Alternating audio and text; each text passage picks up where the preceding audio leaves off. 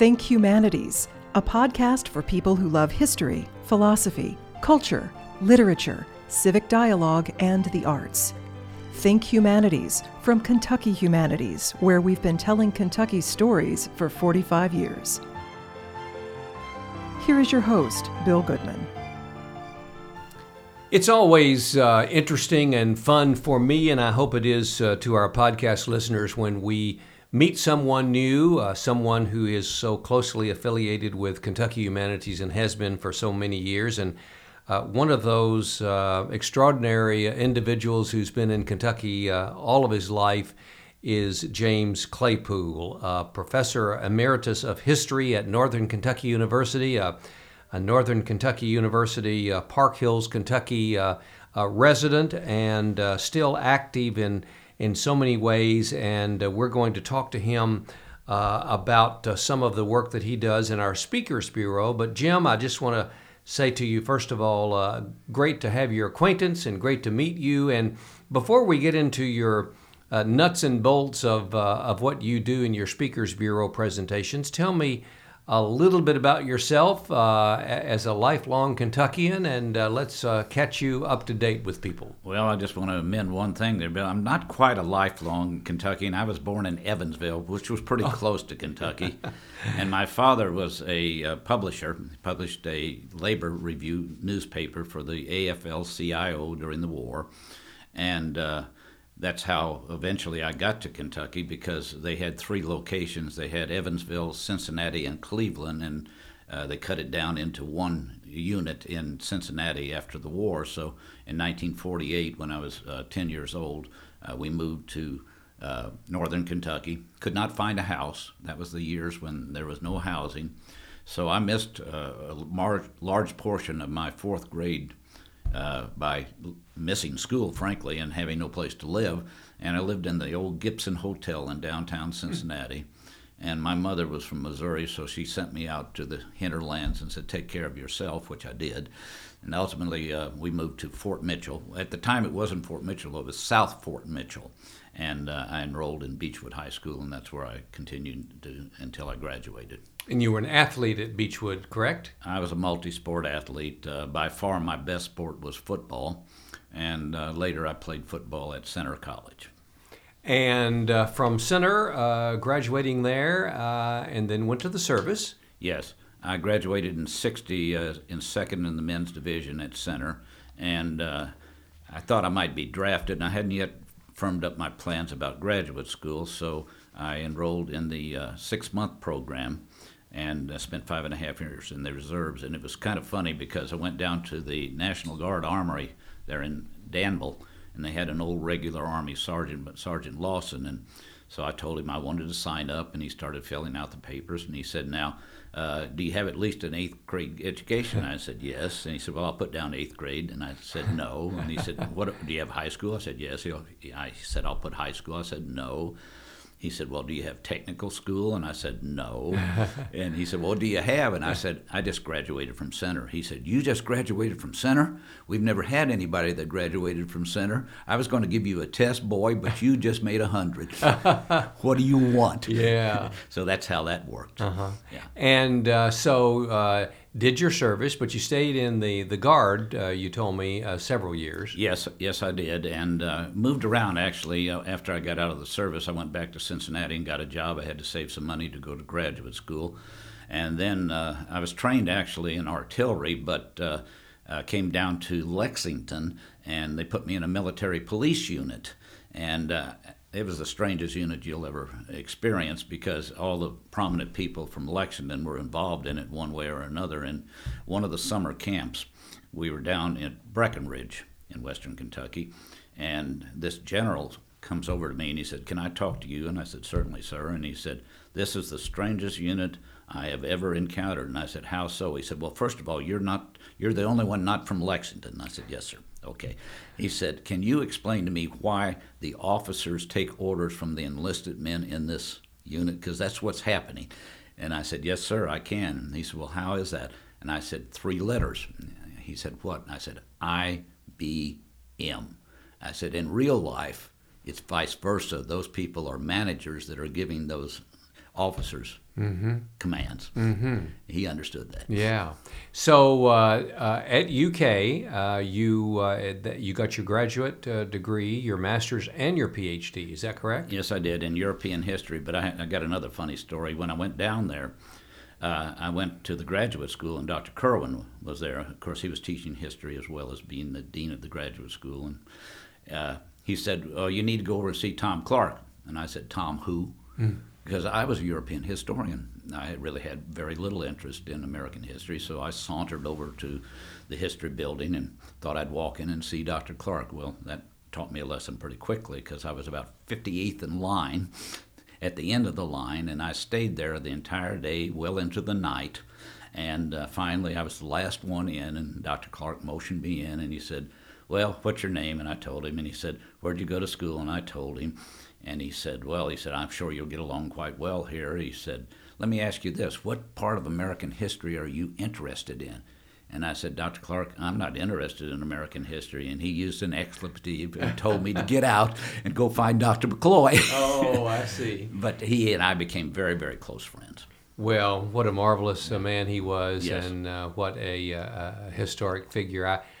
I don't think there's many days that go by when people like yourself or interested parties. I was so fortunate to talk with him a few times that we don't wish that he was still around to hear his wisdom and all of that he did for the state of Kentucky. So, European history. You went down to Murray for a few years, Murray State University. Right. I went to Murray as an assistant professor there, and I taught for 3.5 years, and then Frank Steele, who had hired me there, knocked on my door at Christmas time in 1969 and asked me to come up to Northern and be his advance man at Northern. And in essence, I was the college for about 9 weeks before Frank got there. So, and then he moved me into not only a professor of history, but also the dean of admissions and later dean of students as well. And let me ask you this. At NKU, when did you first meet Governor Louis B. Nunn? And just give us a little brief history lesson on Governor Nunn's participation in establishing NKU, or at least looking at it from a growth standpoint. Right. Well, of course, Governor Nunn had done a very controversial thing. He had instituted a sales tax that was 5 cents, so the critics always referred to Nunn's nickel. Nunn's nickel. Yeah, you can remember that quite well. But the thing about Governor Nunn was he was an unbelievably honorable person. He was really concerned about the welfare of both the Commonwealth and especially of Northern, and there was a reason for that. He had carried Northern Kentucky by about 16,000 votes. First time that had ever happened with a Republican. There was a change going on there. And he hoped that that change would continue and benefit the Republican Party. So he had aligned himself with Harold DeMarcus from London, Kentucky, who was the leader of the minority leader in the Kentucky Senate. And basically, they had gotten together with certain prominent people in Northern Kentucky to put on paper the establishment of Northern Kentucky State College, though it was not funded. It was passed in 1968, but not funded, and would not be funded until 1970, so that's the delay factor. But he was always concerned about the welfare of that school, and particularly so, he understood the politics of Kentucky quite well. And he said, "Never name anything there after me, because we'll have Democratic governors, and you'll pay a price for that." So he was always very supportive. He helped us get 2 buildings, including a sports arena, and a very small sports arena, incidentally. And we violated his trust because we named it Nunn Hall and also a drive after him, and it never hurt us, really. Well, he was a great governor that a lot of people don't know today. There are people who, like yourself, who remember Governor Nunn. He was from my home county and practiced law in Glasgow. I think it needs to be also said that he was largely responsible for Kentucky Educational Television, and he and Lynn Press worked on it together in the early years. And I think Governor Nunn and Governor Breathitt both share some responsibility for KET as the story goes, but he was early on a supporter of public television in Kentucky. There is a little nugget of history that I will never forget. Of course, he was running against Henry Ward, a long-time Democratic politician who had some handicap in public speaking. Usually his daughter did the public speaking. But Ward had this long list of accomplishments, various offices he had held, and they ran an ad in the Courier-Journal, and they showed a picture of Governor Nunn, a very darkened picture, a sinister-looking picture, and then a very bright picture of Ward, and they listed Nunn's accomplishments as being Barron County judge. That was it. That was it. Yeah. Well, it's interesting to recall some of those early days. Well, Dr. Claypool, you could talk to us about many things. In your Speakers Bureau, you just told me that you probably are one of the founding members of the Bureau, dating back many years when Virginia Carter was here and started so many programs at Kentucky Humanities. But the one that I think that just because it's May and it's racing season in Kentucky and the Derby, as we record this, I'm not exactly sure if it'll be before or after the Derby, but certainly during the Churchill Downs meet. Your talk, which you've given many times, is a celebration of Kentucky and its heritage, and that is the Kentucky Derby. So why don't you tell me about what your knowledge tells you, even though you're a European historian, you know a little bit about the Kentucky Derby. Well, I was introduced to horse racing when I was 8 years old. My father, as I said, was publishing a newspaper in Evansville, and of course the nearby park at that time was called Dade Park. Of course, it's Ellis Park today. And my dad was very bright. He understood the possibilities of certain things, and one of the possibilities was if you had to buy your own food during the war years, you didn't get the best food. However, if you went over to the racetrack and were a member of the press, you got much better food. So we spent pretty near every day of the meet over there eating in the press room, which beat the sauerkraut and hot dogs that I was getting in grade school for sure. And that got me started, and of course, the same tale that so many people have told. That first bet I was allowed to make, I won, and it was a horse called Navy Boy, which that being the war years, that was automatic, and that was from then on. Horse racing was a passion of mine. Not so much the betting, but the cultural history, the scope, the tapestry of horse racing, and all the people that have been involved in it. And the older I got, the more I learned, and eventually I got involved with what was Latonia Racetrack. I helped lay the dirt down on Latonia Racetrack, and it later was renamed Turfway, of course, and it was an extension of the earlier old Latonia. And being a historian, I took it upon myself to write the history of old Latonia, and Turfway Racecourse. I called the book The Tradition Continues, and that was really very frightening, Bill, because not being a person who had horses or a person who trained horses, to jump into that field with all the terminology and all the nuances and the history there, you took a real chance. And I did that with some trepidation, but it turned out all right. Tell us a few of the stories that you recite in your Speakers Bureau presentation about the Kentucky Derby. I see I'm sitting across from you with your silk jockey tie on. And that's always fun to talk about. But just tell me a few stories that you include in your talk about the Kentucky Derby. Well, one of the things I do is trace the origins of thoroughbred horse racing, and of course it goes back to England. The real impetus came with Charles II, who was a terrible, terrible mistake for the English. To restore him in 1660, because my family were Cromwellians, and because of that they got a one-way ticket to Virginia, but that's another story.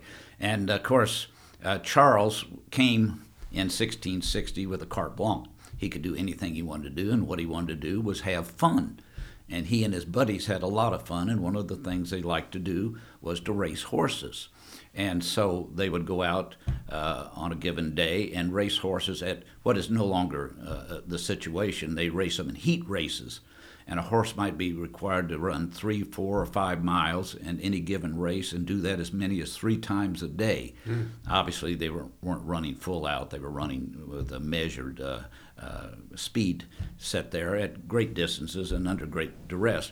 And the word got out that the king and his boys were out there racing on the green, which in England is the downs. The word for green, a racing surface, is downs, hence all the terminology that carried over to America.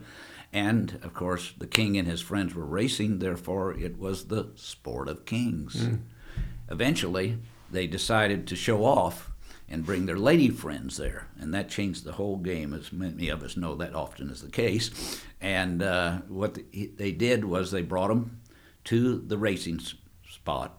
And, of course, all the people that were racing knew their horses. They didn't have to be told the horses, kind of like the fox hunter knows the sound of the dog and so on. But the women got there, and they said, "Whose horse is that?" And so to help identify that, they had been brought there by coachmen, and so they told them they should adopt the coachman's colors. That it's the origins of jockey silks, of course.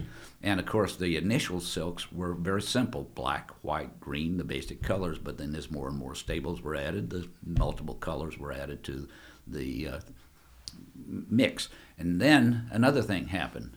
They were, I know this is hard to believe, they were betting on these races. And it wasn't fashionable for a gentleman. Were they legally betting on these races, well, or it was I guess it was legal because he was the king. Yeah. So I assume it was legal. But regardless, in those days, it was not fashionable or really proper for a gentleman to exchange money with another gentleman. Therefore, you had to have someone keep record, keep the book. Bookies, bookmakers, and so on. Really? Yeah. And then, that's where that's the origin of exactly, bookies. Exactly. Keeping book, absolutely. Amazing. And then the other part of it was the women, being women as they are and fashionable as they were, said you can't just hand money to somebody after the end of the race. You needed a fancy silk purse to be awarded. Hence the terminology, the purse, and stakes.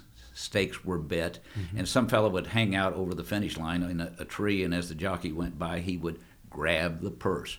And all of these traditions, of course, were carried later to America. Now, the deviation there has to do with a fellow by the name of William Whitley from Garrett County, of course. And William Whitley had experienced depredation from the British in the Carolinas. And when he got to Kentucky, he said, "We don't need the English." And he set up a race course down in central Kentucky, and he immediately said, put a sign up, and the sign says, "No one wearing English woolens is allowed on this property." And the second thing was setting up the race course. He said, in England, they race clockwise. We're going to race counterclockwise. And in England, we're going to race on the dirt. And those were the traditions that changed thoroughbred racing. And what year was that approximately? That would have been after the Revolution. Okay. So somewhere around the turn of the century. Yeah, then. somewhere in there, yeah. And where, you said Garrett, but where was the racetrack? At a place called Sportsman's Hill. Yeah. In central Kentucky. I don't know if it's Lincoln County or Garrett County. So, yeah. I wonder if how long it was there. That's sort of curious. I've never heard that story before. At least through his life, and of course there's the Whitley House down there. Yeah. So that is William Whitley, and that's what we owe that tradition to. And of course in America, turf racing did not become fashionable until more recent times. Was Churchill already in Louisville at the time? No, Churchill was not founded until 1875. And that was, of course, by William Clark, the grandson of Clark of the Clark, Lewis and Clark expedition. And he had been raised by his two uncles, whose names were Henry and Randolph Churchill. And then when it came time, well, what happened was this. Clark decided, I know this is hard to believe, but there is a rivalry in Kentucky between Louisville and Lexington. Really? Yeah, really. That's true. And Lexington, of course, was the center of thoroughbred racing prior to the Civil War, and many of the people in Lexington were somewhat sympathetic, even participatory with the Confederacy. And, of course, we all know the Confederacy lost, and Louisville was staunchly Union. And so there are two things at work here. Clark decided that he would move the capital of racing from Lexington to Louisville. He had gone to Europe and studied European racing, and he came back with the idea to pattern races after the classic English races, the St. Leger, the 10,000 Guineas, and the Epsom Oaks. And so the Clark Handicap eventually, and the Kentucky Oaks and the Kentucky Derby. So he leased the Churchill farm way out in the countryside from his uncles. And that was the origin of the Churchill Downs, which was originally just one facility with two twin spires. And they held the first Kentucky Derby on May 17th, 1875, at a distance of 1.5 miles, which it continued to into the 1890s, and then they decided that was too long a race for young horses, and so they cut it down to 1.25 miles. The first Derby was won not by the favorite, but by a horse called Aristides, or Aristides, named after the famous Greek orator, and it was ridden by a black jockey by the name of Ollie Lewis. 13 of the first 15 jockeys were black, and the trainer was a black, and the next trainer was also black, and the next trainer was also black. Of the first 28 Kentucky Derbies, 15 were won by African-American jockeys. Well, now that is something that now we all know that there have over time been a number of African-American jockeys, but then there was also a period of time when they more or less disappear? The pool dried up. In Kentucky, unlike the Deep South, where slavery often dealt with cotton and cane fields and such as that, in Kentucky it dealt with horse farms. And there was a pool of fabulous black jockeys and black trainers who worked side by side with their masters, and some of them were free men as well. And that pool existed after the Civil War, and then it dried up. And the other thing that happened was the size of the purses increased drastically, and therefore the blacks were frozen out. And it's rare for there to be a black jockey in the Derby today. Why do you think that it's taken that long a time for black jockeys to come back into prominence? Well, because the white jockeys have been replaced by Latinos. Yeah. The Latinos dominate now. You hardly ever find a non-Latino in the top 15 jockeys. So Oliver Lewis, of course, there's a road here in Lexington named Oliver Lewis Way. That's named after that jockey. Were there any other significant black jockeys that? There were several. Yeah. Isaac Murphy being the most famous. Yes, of course, and he's also been lifted up here. Frank X. Walker, I think, has written some poetry about him. Soup Perkins, James Soup Perkins, Willie Sims, Jimmy Winkfield. Yeah, Winkfield. And of course, Murphy is the greatest jockey of all time. He only rode in stakes races, and his winning percentage was 60%. That's like hitting 600 in baseball. And of course, Bill, you probably know this, you being a Kentucky personality and a historian of sorts yourself, though you weren't trained in history, I understand. No, not at all. In Kentucky, we dig them up. And so we dug up Isaac Murphy and moved him to the horse park, and we dug up Man of War and moved him to the horse park. Is that right? And we dug up Daniel Boone. Oh, yeah. Well, and we dug up Zachary Taylor. Yeah. We dig them up. And move them where we want to put them. Exactly. And one more caveat that kind of goes along with my talk on Kentuckians is Simon Kenton is, of course, buried in Ohio, in Urbana. And someday I'm quite certain we'll sneak up there and Bring him back. Bring him back where he belongs. Yeah. So, Jim, that's a lot of your Kentucky Derby talk, but you've got a couple others that you do for Kentucky Humanities from your book that was written in 2009, but has been in its third printing. I think it's its sixth now. Sixth printing, called Rascals, Heroes, and Just Plain Uncommon Folks from Kentucky.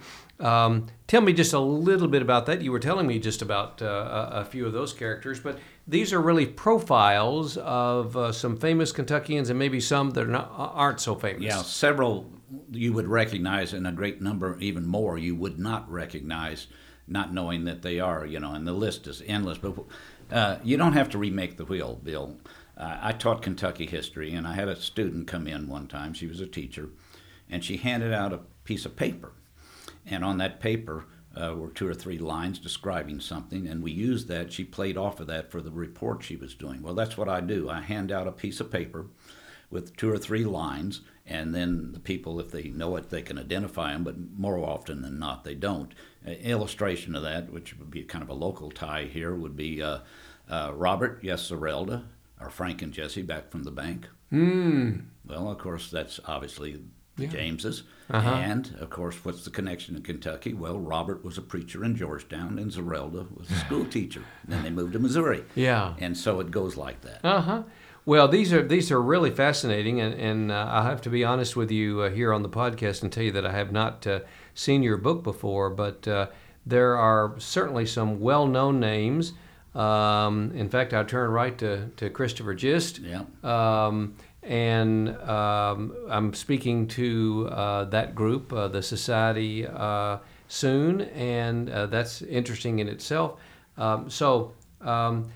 And here's Helen Thomas. Oh, yes, from Winchester. And, of course, she's passed away now, but we have just, whether or not this works out or not, but we've just had someone put in a submission to play her in our Chautauqua performance. Great. So she would be one of those, yeah.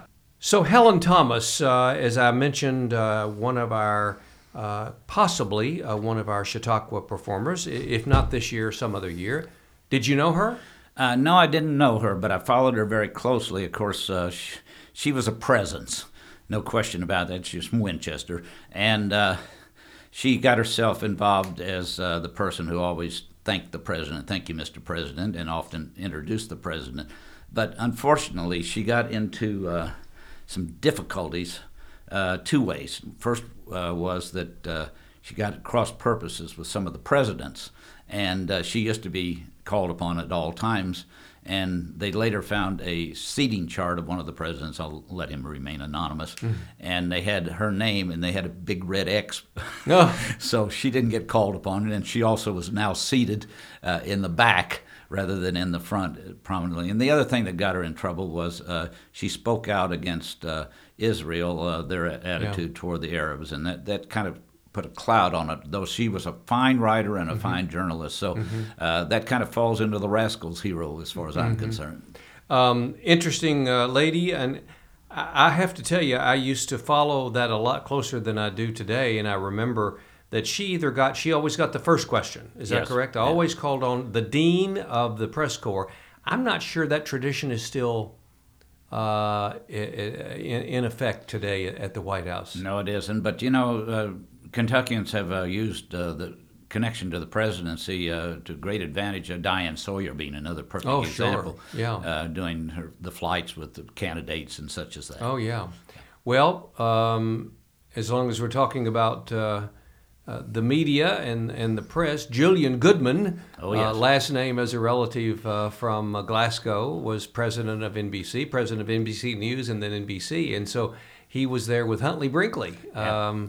And so a prominent Kentuckian who was in Washington. Well, let me give you a little story about Julian Goodman. Oh, fine. Julian, I did meet him, and I also knew John Sherman Cooper from your area as well. But Julian Goodman got the presidency of NBC, and he called his father up.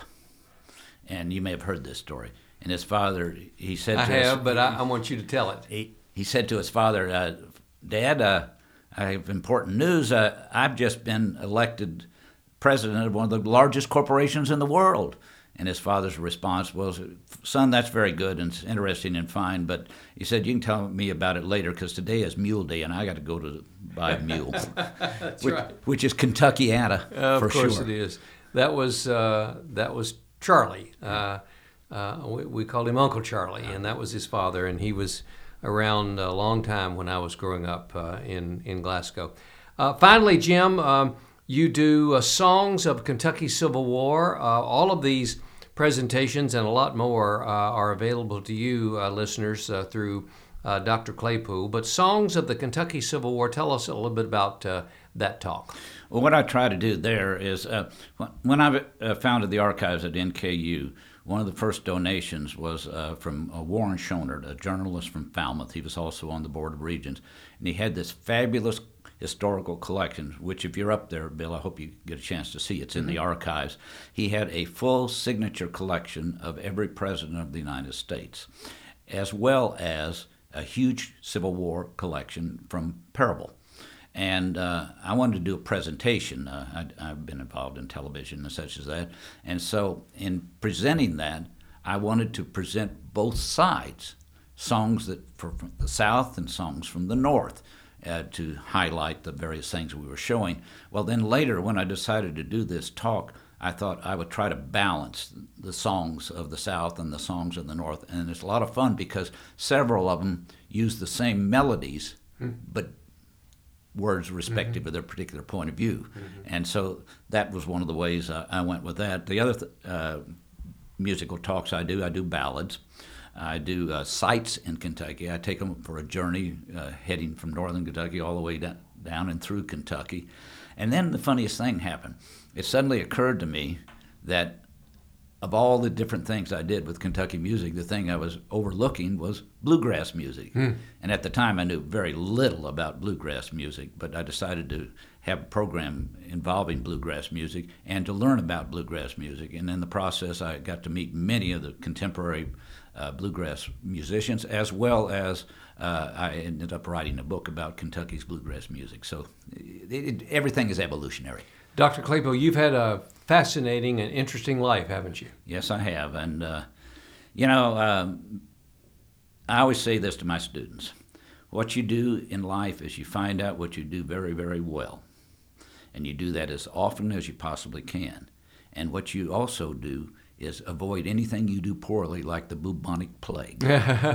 My students would look at me and say, well, give me an example. And I say, well, never, and this doesn't mean to be a pejorative thing, never challenge a Chinaman to a ping pong match, because you're not going to win. Yeah. Well, Dr. Claypool, thank you for coming in today and talking with us. We appreciate your love of history and your love of Kentucky and your lifetime of service. And we're so proud to have you in our Speakers Bureau. Well, thank you, Bill. And the same could be said for you, for your career. Think Humanities is a podcast from Kentucky Humanities, where we've been telling Kentucky's stories for 46 years. The podcast was produced and edited by Morgan Lowe. Think Humanities is available at kyhumanities.org, iTunes, and SoundCloud. Join us next week for a new episode of Think Humanities.